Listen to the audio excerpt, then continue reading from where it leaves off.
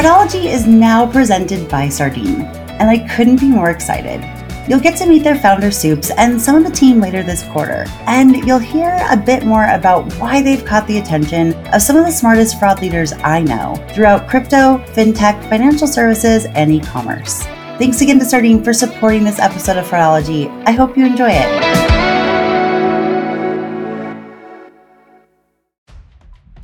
Welcome to this week's Thursday episode of the Fraudology podcast, where we dive into the science and study of online fraud from the perspective of an e-commerce fraud fighter.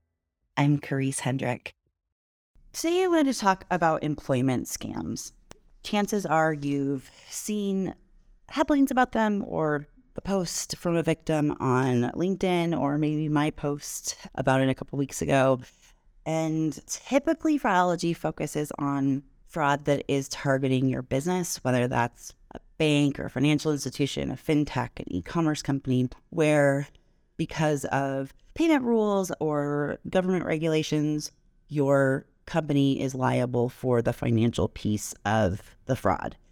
And obviously in the last few years, that has expanded quite a bit. It's not just chargebacks, it's not just charge-offs and identity theft and all of that. There's so many other forms of abuse, other types of fraud that may not impact your bottom line directly, but have great impacts to the customer trust or your brand reputation and so many other pieces. And so that's really, this employment scam is one of them.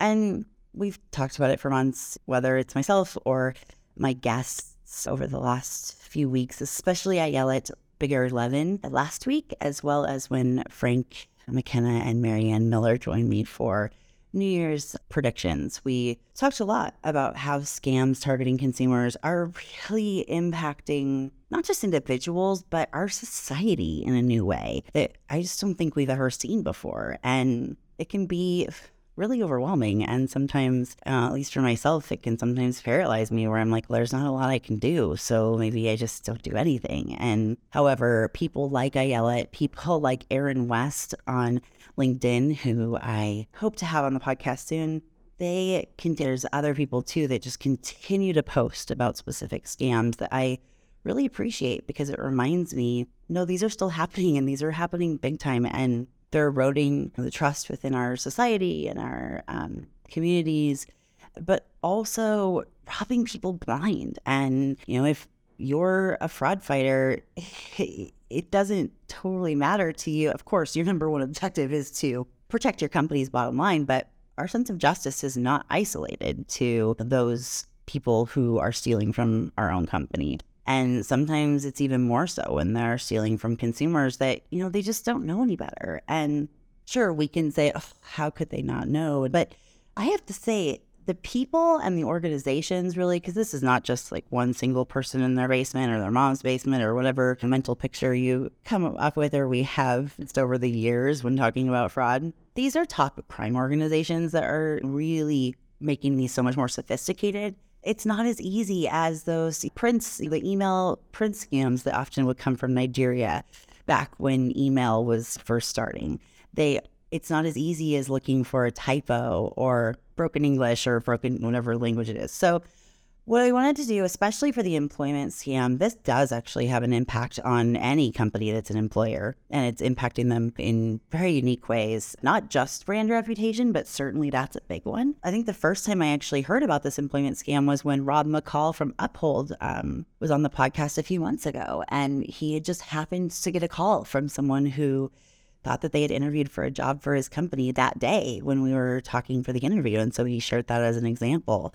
And I remember thinking, oh, wow, that's bad. And then I saw a few more posts about it on LinkedIn over the, last month or two. And then especially in the last 2 or 3 weeks, this has just exploded. And as more and more companies are laying off their employees, just last week it was Google with, I might get the exact numbers wrong, but I think Google laid off 12,000 people and Amazon laid off 18,000. So a total of 30,000 more tech professionals are out in the job market. And remind yourself how you felt the last time you were looking for a job, especially if you didn't have one currently. There's so much emotion that's tied to providing for yourself, for your family, and your self-worth and just all these other things, and your guard is down, and that is a scammer's paradise. So I wanted to read first a really well-written victim statement that was posted on LinkedIn a few weeks ago. And then I'm going to share some information from a client of mine who reached out to me about a week and a half, 2 weeks ago, asking for help on this. And then we'll go into some of the things that can be done both for the victim as well as the employer who is being impersonated. So the first thing I do is read this statement from a guy who, was very brave. Obviously, we can talk about just this portion for hours, and I yell it, and I did a little bit last week, where one of the problems with scams is that they go so unreported. And the big reason for that is shame. Oftentimes, like I just said, people will say, oh, I can't believe they fell for that. Well, guys, it's getting so much more sophisticated. And even then, I think we have to remind ourselves that not everyone, or most everyone, doesn't do what we do for a living. They don't have a front row seat to all of the different tricks. They aren't constantly looking for motivation and hidden reasons why people are contacting you, and they're not. I think that a lot of us in fraud have justifiable trust issues, especially with people that we don't know well. And that actually goes into even more about buyers and sellers and on the vendor side. And, how vendors say, I don't understand why they, won't like me. Gosh, for a living, all we do is try to figure out what someone's hidden motivations are. So anyway, just remember that when you're talking to scam victims, they don't know what they don't know. And they might be really good at their industry and their profession, but they don't know about what we have to know and what we've learned over the years. And even if it's not a scam that you've heard about a million times, you probably, would ask yourself a few more qualifying questions before handing over money or buying something and sending it or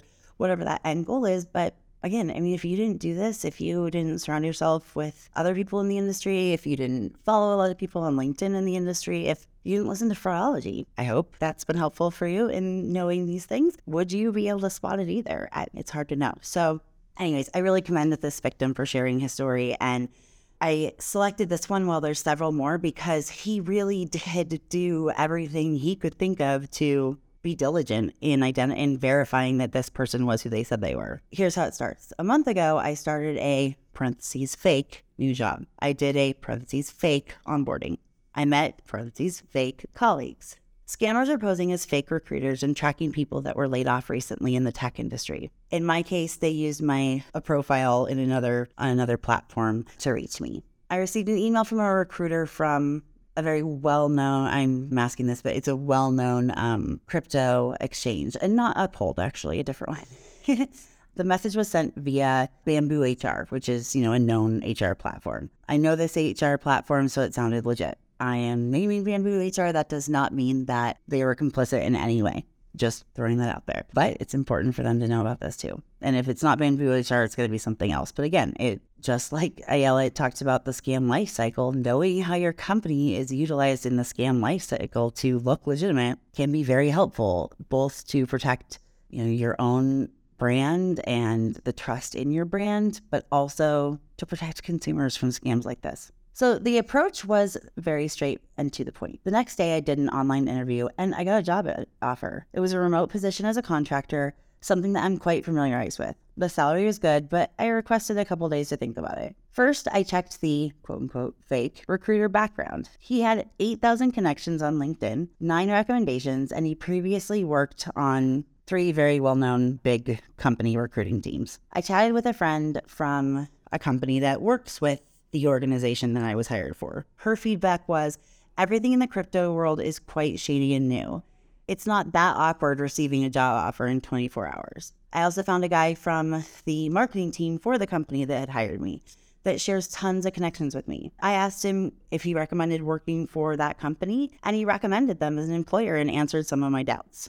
So I signed the employment contract. One day later, I got a welcome email and a link to another platform. The whole onboarding was there, and I virtually met an HR person. So it's like a chat app or an encrypted messaging system that is often used, especially in correlation with crypto and other things like that. So again, the whole onboarding was there, and I virtually met an HR person. He explained that I was going to do 10 days paid training. I even got some video tutorials. The first day was normal. The second day, not so much. I had to install another software and analyze the competitor of the company I was working for. At some moment, I was requested to buy USD $200 in Bitcoins. After funding my wallet, I should transfer this Bitcoin to the account, the training account, in quotation marks, for the crypto company that I was hired to work for. I raised a red flag and requested a video chat with the fake recruiter. The person who was doing the onboarding noticed that I was not comfortable and cleverly explained that I should order my remote equipment in the meanwhile. He directed me to a fake landing page from a well-known electronics company where I had to pick some items: a MacBook Pro, noise canceling headphones, etc. Around 10 minutes later, I got an email from someone from that website. And that website, it was their B2B. So he basically placed an order and then was given an invoice for that order rather than paying via online checkout. The invoice for the items was $3,200 in USD. I paid attention to the email and I looked for grammar errors. I also noticed subtle changes in the company's email and website. That's when I was sure I was being scammed. I sent messages to all the companies involved about the scam, LinkedIn included. Their response, and I'm not kidding, was almost a shrug emoji. Later, I found some articles about this crime. Cryptocurrency transactions are irreversible. Did you know? These scammers know how to target vulnerable people and swindle them. I felt really stupid and naive when I discovered it, but I know this is not a silly scam. These guys are pros. They know the standard remote first job conditions and the tech industry's hiring culture. And then he just said, if you've read this far, thanks. I discovered some people that had similar experiences and they feel too ashamed to share their stories, but we need to help spread this. That post ended up, I can't even remember, but it had like millions of interactions, and I'm grateful for that. And I hope that helps spread the word. But there are so many different employment scams that have a little bit different twists that it can become really confusing. Okay, well, they didn't ask me to download, it's not for a crypto company, or they didn't ask me to download a crypto competitor and transfer funds in Bitcoin, so it must not be fraud. So anyway, that's why I wanted to go through this. So then about a week or two later, after reading that one and several other similar posts, but that one from a victim was, I think, really well done. And I think it'd be interesting I hope that as you guys were listening to that, you were thinking, what else could he have done? There's maybe a couple things, but anyway. And then I got an email from a client of mine. This is a client that works with other companies on fraud, and I'm just an advisor to them on what new fraud schemes are out there and how they can help their companies. So one of their customers reached out, and I'm just going to call them ABC. That way, I'm not trying to explain what they do because it doesn't matter what they do. They're going to do this to any company. I think it's worth noting that from what I've found, a lot of the companies that are being targeted as, to impersonate employers are companies who have really good reviews from employees, like on Glassdoor and similar websites. Companies that knowingly and publicly have remote positions that are in tech. It makes perfect sense. With everything that's happened in the last few years with remote working, with COVID and everything else, there are a lot of people being hired without ever meeting someone in person. And so this is perfect breeding grounds for that. So this is an email from the CEO of ABC Company. It's been brought to my attention that scammers are posing as ABC recruiters and hiring employees for remote positions, only later to learn they were scammed. As your company helps us in fraud, I turn to you seeking help in this urgent matter. Can you advise on best practices a merchant can take to both protect themselves and prevent this issue from happening? If you're unfamiliar with this particular portion of the greater fraud prevention process, can you advise if you know of any contacts in your industry as to where I can best seek advice to address this issue? I've attached some of the initial correspondence and documents and all of the evidence that one of the victims received from ABC Company. And then he follows up with, as you can see, these fraudsters have very convincing documentation. So just going through this a little bit, I wanted to first read the email from the victim. So this is when she realized she was scammed, and she's reaching out to the company that was impersonated. Hello, ABC HR department. I won't give her name, we'll say Jane Smith. And I was recently hired to be a social media manager for the New York office remotely. I did the interview through Wire, which is an app, and I actually meant to look up if it's a legitimate app or not, but I'm assuming it is. It's probably just, again, part of the scam lifecycle. They're using legitimate apps that people don't really question downloading. With someone named, okay, I'm going to say this guy's name because it doesn't, sure, these are obviously scammers and made up names. So I did the interview through Wire, an app, with Jason Wood, and they said my new boss would be Larry something else through Wire. Okay, so Larry then sent me a check in the app, which I deposited through my banking app, and the check was on hold until January 26th. This was literally just last week, obviously. This morning, I checked my account, and it said that the check was invalid. I called the bank to see what was the problem, and they said that the company bounced the check. Now there is a negative balance in my account over $3,000. My question is, what is going to happen to fix this issue?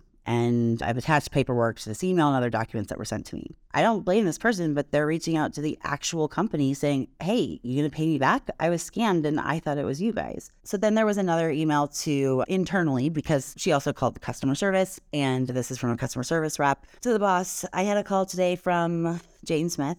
There is someone that is pretending to be from HR, hiring people and having them send pictures of a check for work supplies. She told me that a Scott emailed her from careers@eccompany.store. The number he called her from was not a working number. The number he called from was blah. He called her twice. Then she did a job interview with Jason. He then told her she was going to be paying for her equipment, which was a MacBook, an iPad 2021, and a printer. They also asked her to download an app. So this one is particularly, the focus of the scam is an advance payment scam, where they provide a check and then they ask her to buy these items, and then the check obviously bounces. What I'm not clear on in all of this is if she sent the items to the company to get special software programs on it, which I know has happened before, and then that's the story they're told, and then they've shipped off the items that they bought with the money they thought they had. By the time they realize that the check is invalid, those items are already in the hands of these fraudsters, and they can then fence them. I don't fully understand that part in all of this, but I think it can happen in different ways. Essentially, we know that Jane Smith was hired by this company, ABC. She had an interview. She met the hiring manager. She was interacting via an app that she thought was safe and fine. She also sent over a couple of the documents that she was asked to sign to really make it seem official. One is a non-disclosure agreement. It's interesting to me. If you weren't, I see NDAs all the time because I obviously sign a lot of them with the companies I work with. And to me, this seemed to be missing a lot of pages. I mean, there's only 2-page NDA, and, it's pretty basic information. There's not the standard legalese and everything else. But at the same time, if you, are young in your career, if you haven't had to sign very many NDAs, this would look legitimate. It has the actual company's logo on it. It has their actual address on it. It asks for a signature, a counter signature. It says it's a binding agreement. It has similar language. And so that was the first process for the interview. And then when they were hired, they were also asked to fill out a direct deposit form. So again, this looks to me like it's missing things, but that's because, again, I do a lot of accounts payable paperwork for that for a lot of companies. It's not just like one employer here or there. And it even says that they'll be entering all this data into a well-known payroll system for employee enrollment. It says, note, your company name must be filled in before distributing this form to your employee for completion, which that part I was like, why'd they leave that in? But that, again, that's my fraud brain. That's not my regular person name. So they have a company code, the company name, the employee file number. It says, please read and sign before completing and submitting. I hereby authorize the employer, ABC company, either directly or through its payroll service provider to deposit any amounts owed to me by initiating credit entries, blah, blah, blah. It probably is copy and pasted from actual payroll direct deposit information. And in this, the victim gave her full name and her address and the name of her bank and the routing number and the account number. Thankfully, either the victim or the employer that sent this over to a client that sent it to me blacked out the checking number. Otherwise, I would have freaked out, because any of us that have been in this industry for long enough, if we ever get PAI, we're like, get it off my computer now, especially like account numbers and full 16-digit credit numbers and all that. Anyway, so in this scam, looks like there's two goals. One was to send a picture of a check front and back to the victim saying, we're going to give you $3,000 in a stipend to purchase this expensive equipment so that you can get your home office started. Sounds fairly legitimate and generous. But we need you to buy those things right away. They possibly got credited for it, or they thought that money's going to clear in the bank account any day, so whatever. And most people don't know that just because a check is entered into your account doesn't mean that it's legitimate for a few days. So the other piece of this was the direct deposit piece and getting this victim's routing number and account number and all of that.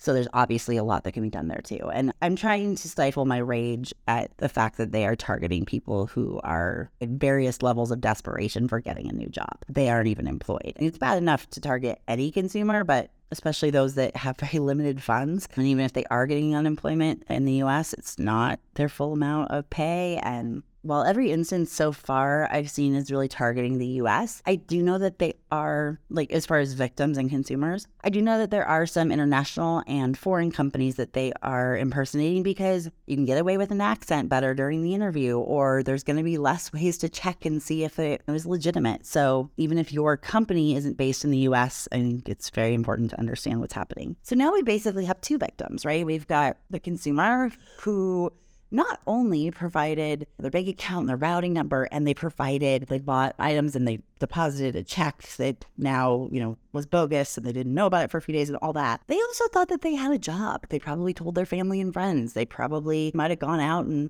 celebrated or bought something, or just think about like the emotions and the highs and lows that can come from that.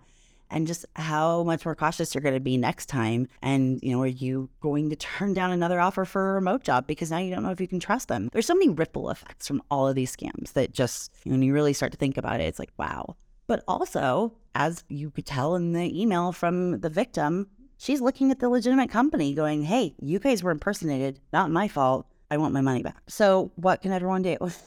And what I did is I basically spent 2 hours on a Sunday where I thought about everything I would tell this company. And at first I was like, I don't know if I really know that much because this isn't my type of fraud. But then I realized, actually, there's a lot of things that are applicable to both. Sardine is now sponsoring Fraudology, and one of the reasons I've been so impressed by Sardine is their founder, Soups Ranjan. You'll hear my full conversation with him in the next few weeks, and you'll get to hear about some of his experiences and his passion for fraud fighting for yourself. But the TLDR, or the high-level summary, is that he started out as a fraud fighter with an engineering and data science background. And he was tasked with quickly identifying a fraud solution for one of the fastest growing companies in the relatively new and high-risk crypto industry almost a decade ago. But after learning about the available options for online fraud detection, he became frustrated with the existing tools on the market. And as fellow fraud fighters, I think a lot of us know exactly the kind of tools he was frustrated with. The legacy fraud tools that just return a score or a signal or a yes, no, maybe, without your team getting to understand all of the aggregated data or the value attributed to each data point that goes into calculating that score. Or the vendor who won't give you your company's data for your own models. And their own user interface was probably an afterthought. And let's be honest, Soup wasn't the only one who's been frustrated by the status quo in fraud technology. But not all of us are able to rage quit our jobs, recruit a few of the smartest risk engineers we've ever known, and go build a fraud platform that is truly built by the fraud squad for the fraud squad. A platform for KYC, AML, and payment risk all in one product that lets the client company decide how to best use the massive amounts of data that's available to them. And that's pretty much exactly what Soups did a few years ago. And the result of those efforts has become one of the fastest growing solution providers in fraud that I've seen in many years. And that company is Sardine. To learn more about Sardine or to book a personalized demo, you can go to www.sardine.ai or just click the link at the top of the description for today's episode.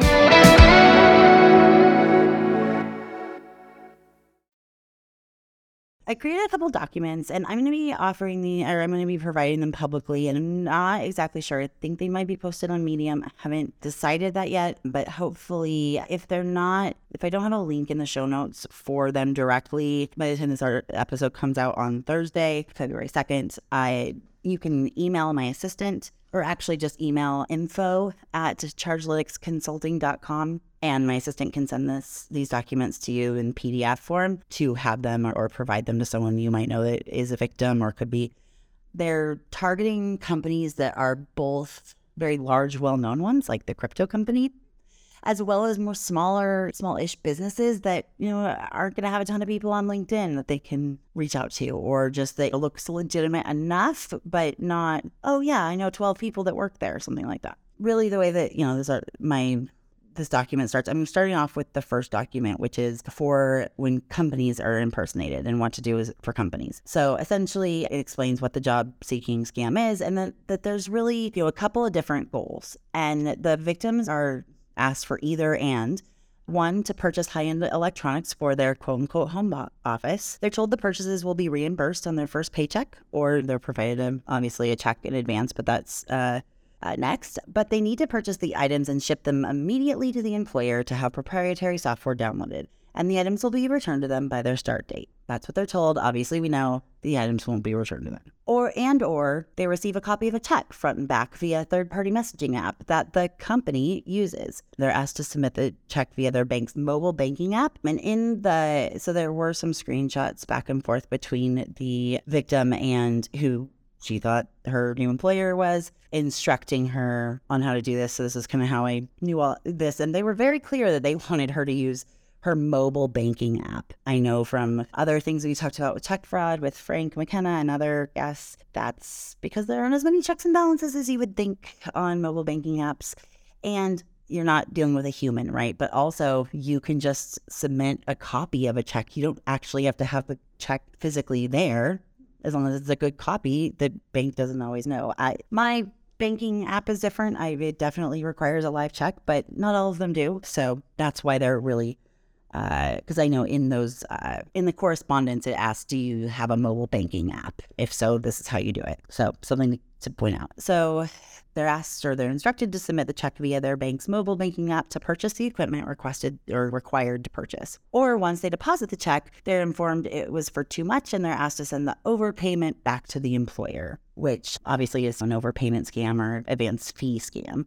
There was one part of me that thought, why would they ask for the copy of the check? Why would they ask her to deposit a check from them right away if they also got her direct deposit information? Couldn't you just say, well, can you just direct deposit it to me? However, it can take a few days or weeks to set up direct deposit. So I'm sure that is an excuse that they could say, right? Hey, why don't you just do direct deposit? Well, want to get you this money right away so that you're not out anything. Wow, that's a really thoughtful employer. Okay, I'm not going to think about it again. So here's another thing or a way that victims are being targeted. And I think there are probably variations on this, but these are the three most common that I've seen and heard about. If there's another one of these that you think I'm missing, please let me know. Or 3, they're told that they need to fill out direct deposit forms with their new employer, providing their bank routing and account numbers. Once the victim realizes that the job offer never existed, the legitimate company was impersonated, they also realize they've basically been robbed. But there's no way for them to contact or trace the fake employer. So they contact the legitimate employer, sometimes expecting them to reimburse them. Other times they write horrible reviews online about the company as if that legitimate company perpetrated the scam. Because it's understandable, right? Consumers like, you should have known, or you should have done something to not be impersonated. That, unfortunately, isn't totally true. But, of course, you're looking for someone to blame, and you're looking for someone to take care of you financially. So even though the impersonated company, referred to as the company in the rest of this, isn't liable for any of these financial losses, obviously it's a brand issue. And if scam victims don't feel heard and aren't treated with empathy, or if they're told that they won't get their money back, or just if they feel like the company essentially is responding with a shoulder shrug like the first victim said, they'll often get louder, often write posts on social media or Reddit, or reach out to stations or reporters to say, this company said that they were being impersonated, and make it look like you had weak defenses. So it's so important that the company have some suggestions on what they can do and make it known that they're taking it seriously. The second priority obviously should also be have clear communication and action steps to provide the victims that contact your company's customer service department. Because again, if there's any ambiguity in a response, and any of us who have been in customer service or, part of your responsibilities in leading a fraud team are to interact with customer service and provide scripts, we all know if there's any ambiguity in the response, they're going to push 10 times harder to escalate. And they'll also often assume that it's the company's liability. And they'll be like, that one person said, I'm sorry, so therefore it's their fault, something like that. And it's human psychology 101. So here are the highly recommended company steps. I'm just going to go over them on a high level. Number one thing I recommend, and I think the all companies should do this, whether you've been impersonated or not. I understand you might have a battle with your communications department, but there are a bazillion articles you can look at for employment scams to show them and say, hey, if this was our company, what would it do to our brand? Okay, let's go ahead and do this. Because when you put yourself in the shoes of someone who's looking for a job, when you're contacted by a recruiter from that company, and again, these people are contacting from an actual company. Someone pointed out in a LinkedIn comment the other day that there's so many third-party recruiting companies too that it wouldn't be hard to impersonate those either. That, oh, we were hired, or oh, we were asked, even if they weren't, right? There are some recruiting companies that will go off and find someone, and then they'll pitch it to a large, employer saying, hey, I've got the best person, but you have to pay me XYZ. That's legitimate, but it would be easier to impersonate them even than a regular company. But the first thing that someone's going to do if they feel like a recruiter from a specific employer has reached out to them is Google that employer, and they'll probably go to their jobs page. They'll probably look and see what jobs they're hiring for, see if that position's available, on there. And it may not be, but the recruiter might say, we're hiring for a social media manager and we haven't even posted it on our website yet, but I saw your profile and just thought it'd be awesome. And here we go. But they're probably going to go on the site. So I think it's super important to have, a warning message on the top of their career page, as well as the company LinkedIn page. And if your company is able to edit the header information on a website like Glassdoor or others that have like employee reviews or ratings about working at a company, but there as well, it should be in bold lettering, highlighted in red, whenever you can to get attention right at the top. And it should say something like important.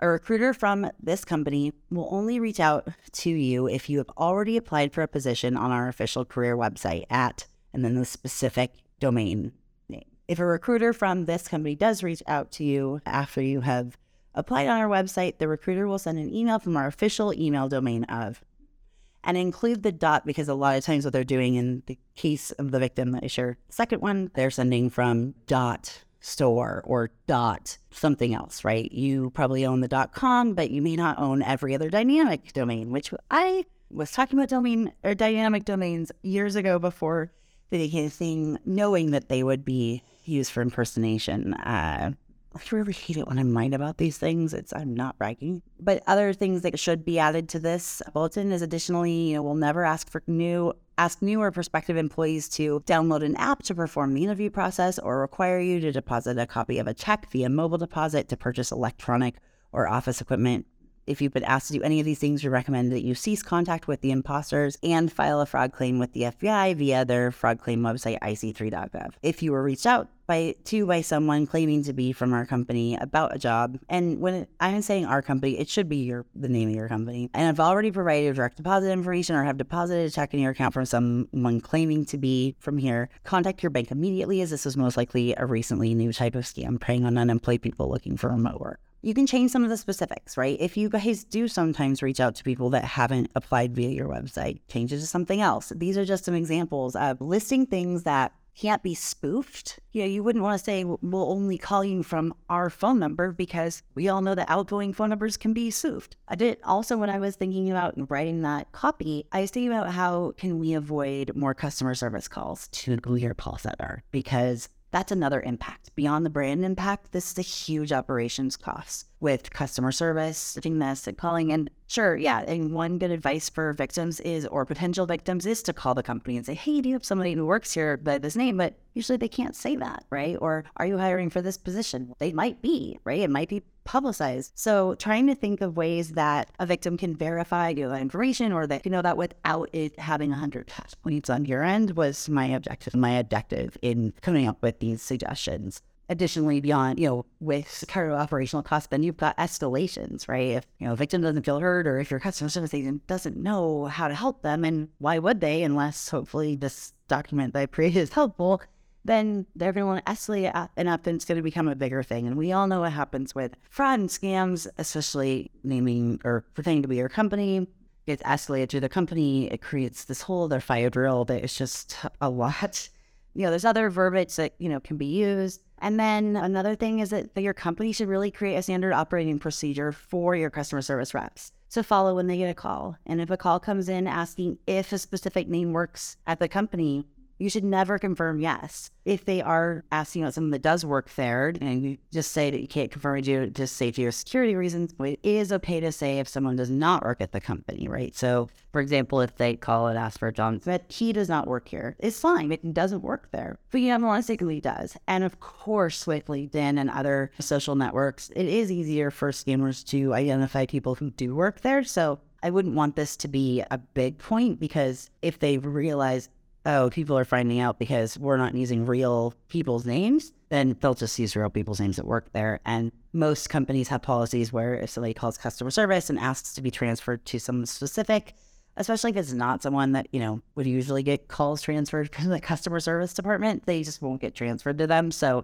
that also gives the scammers cover. I was not just thinking about what's happening now, but what will happen as we start to plug some of these gaps, because what I do in my consulting with merchants when it comes to payment fraud or other forms of abuse, so I can't help but think through other steps. And then I give the whole section on what to provide the victims and what to suggest to the victims that they can do, and I'll share that in the next document, which is really focused for the victims. And then also the details, it can be provided in email format if you prefer. But again, people are going to be not trusting. And that's really, I think, another thing that companies can do is look at the domain. So if you find out, for example, the company that contacted my client did that they were using their company name .store, for example. First thing I did was quickly went into who is domain register to see who registered the domain and when it was registered.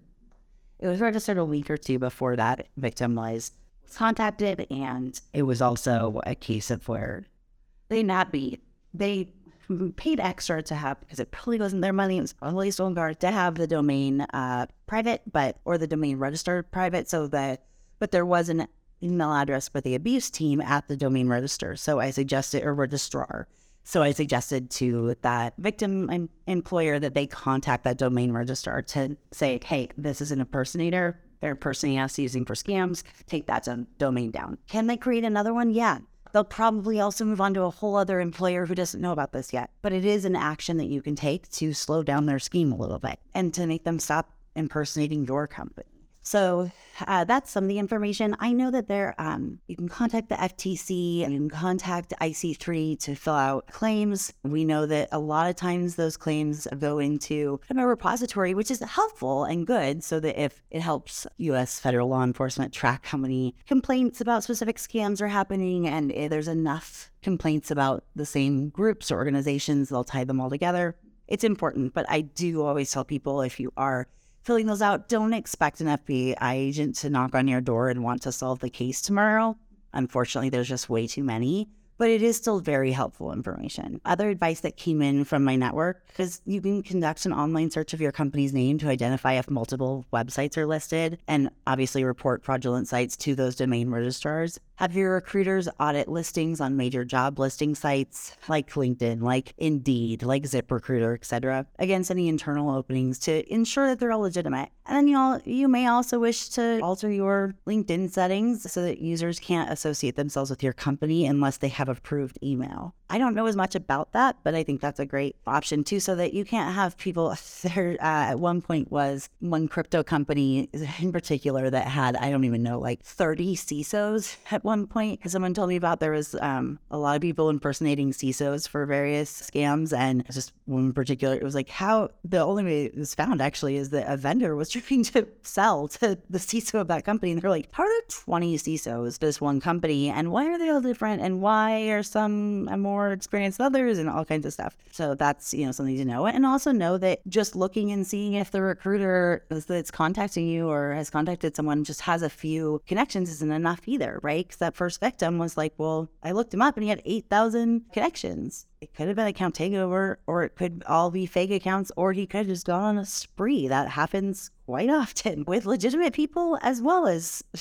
regular people, right? Unfortunately or fortunately. So that's part of it. As far as things to tell victims, obviously give them some signs to look for, and then some of the things that I recommend that companies share with victims as well as the victims know about is if a check has been deposited, they need to contact their bank about the check immediately. If the bank's the only entity in a position to reverse the check and or investigate where the funds went, we cannot promise that the bank will reverse the check. They're just the only ones who can. And that, I think, is an important distinction. You never want to promise anyone that anything can happen, especially especially when they're in this heightened state, because they will grasp onto that forever and be like, that one person 10 people ago said it could happen or that it will happen. But I think just saying, they're the only ones who are in a position to be able to do it. I cannot promise if they can, but they have more information to investigate it. So you need to contact them right away.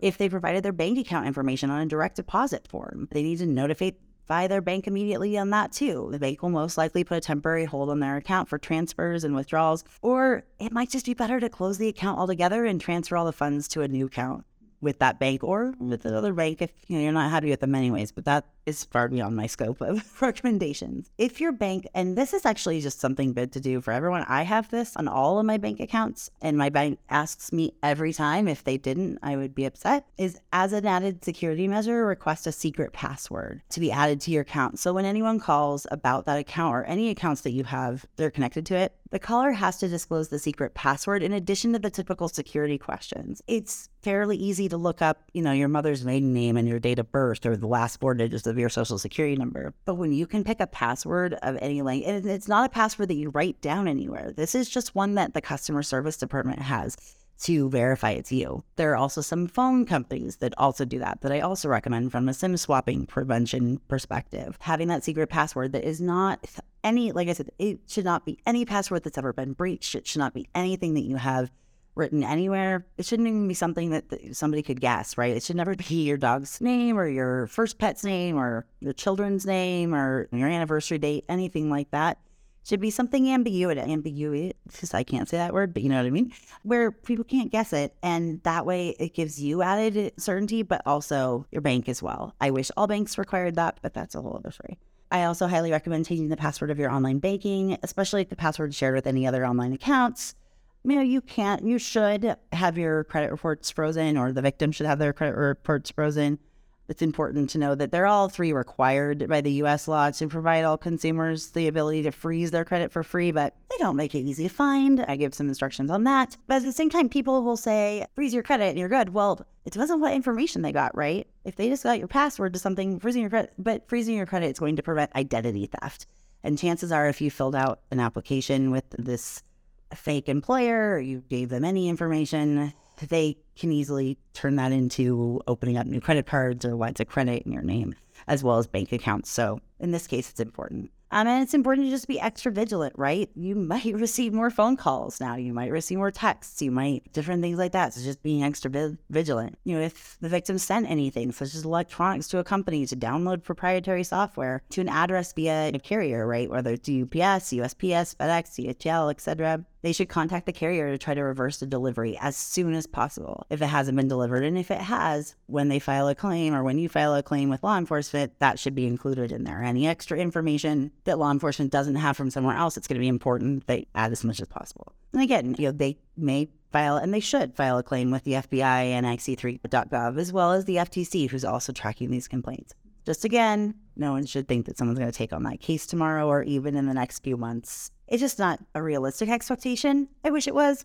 We had some conversations on that with Dave and Raul from the Secret Service and Department of Homeland Security a few weeks ago. But, they're tight on bandwidth and have to prioritize among a lot of crimes. So it's the best we can do. A few other things for victims, as you keep victims reporting this type of fraud, they can also... Someone else said that the FBI El Paso office is trying to track this, but I haven't verified any of that. Change all passwords. I'm just reading what people from LinkedIn said, and I honestly didn't look to see which ones I had already said. Telling people it is a best practice to vet the company you're applying for. But again, you're not always going to know, and that's really hard, but they do a really good job. But I think knowing those red flags of they should never ask you to just deposit a picture of a check through your mobile banking app. And you should never be filling out a form for direct deposit anymore and sending it in. Whenever I do that for direct deposit, it's usually on a platform with a well-known company that does that in a portal that's third party that nobody else can get access to. If anyone ever asks me to just fill out direct deposit with a pen and upload it through PDF, I'm like, yeah, no, don't feel comfortable. Or we're going to have bigger conversations first. We're going to try a different workaround. Maybe I'll say, hey, I'm going to provide you an invoice where you can pay by credit card. In 2023, there's no reason why your routing number or your bank account number should be written out anywhere. You also don't know how that other company's going to store it. So whether they're a scammer or not, that's just good best practice. And then even if you're in the middle of conversations with a scammer, if you recognize any of these red flags, just get off the phone. Don't worry about being polite. So those are just a few things.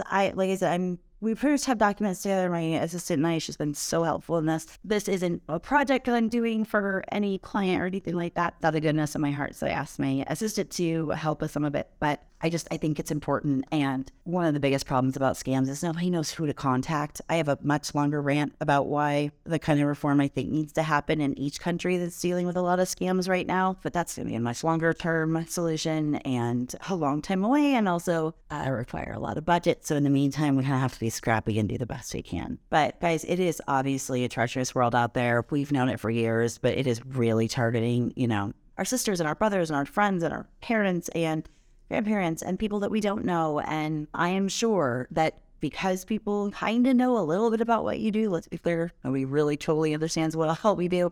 You might have somebody reach out to you and say, hey, this happened to me, what do I do? So I wanted to make sure that was helpful. But also, as more and more companies are being impersonated, because we all know anyone in fraud within a company is also the CEO of randomness, or chief officer of randomness. Maybe that's it.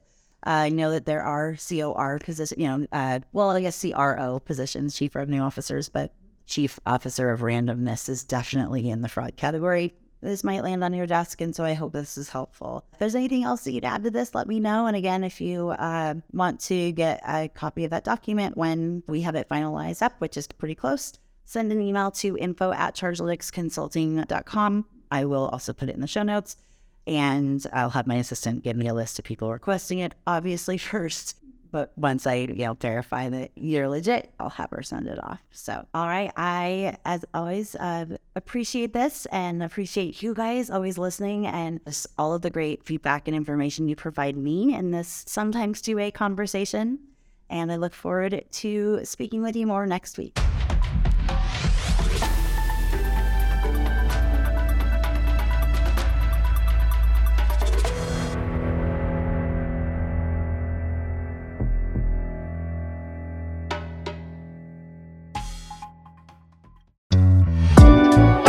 Thank you again to Sardine for sponsoring this episode of Fraudology and for supporting information sharing and collaboration across the FraudFighter ecosystem. You can learn more about the team and their mission at Sardine via the link in today's episode description.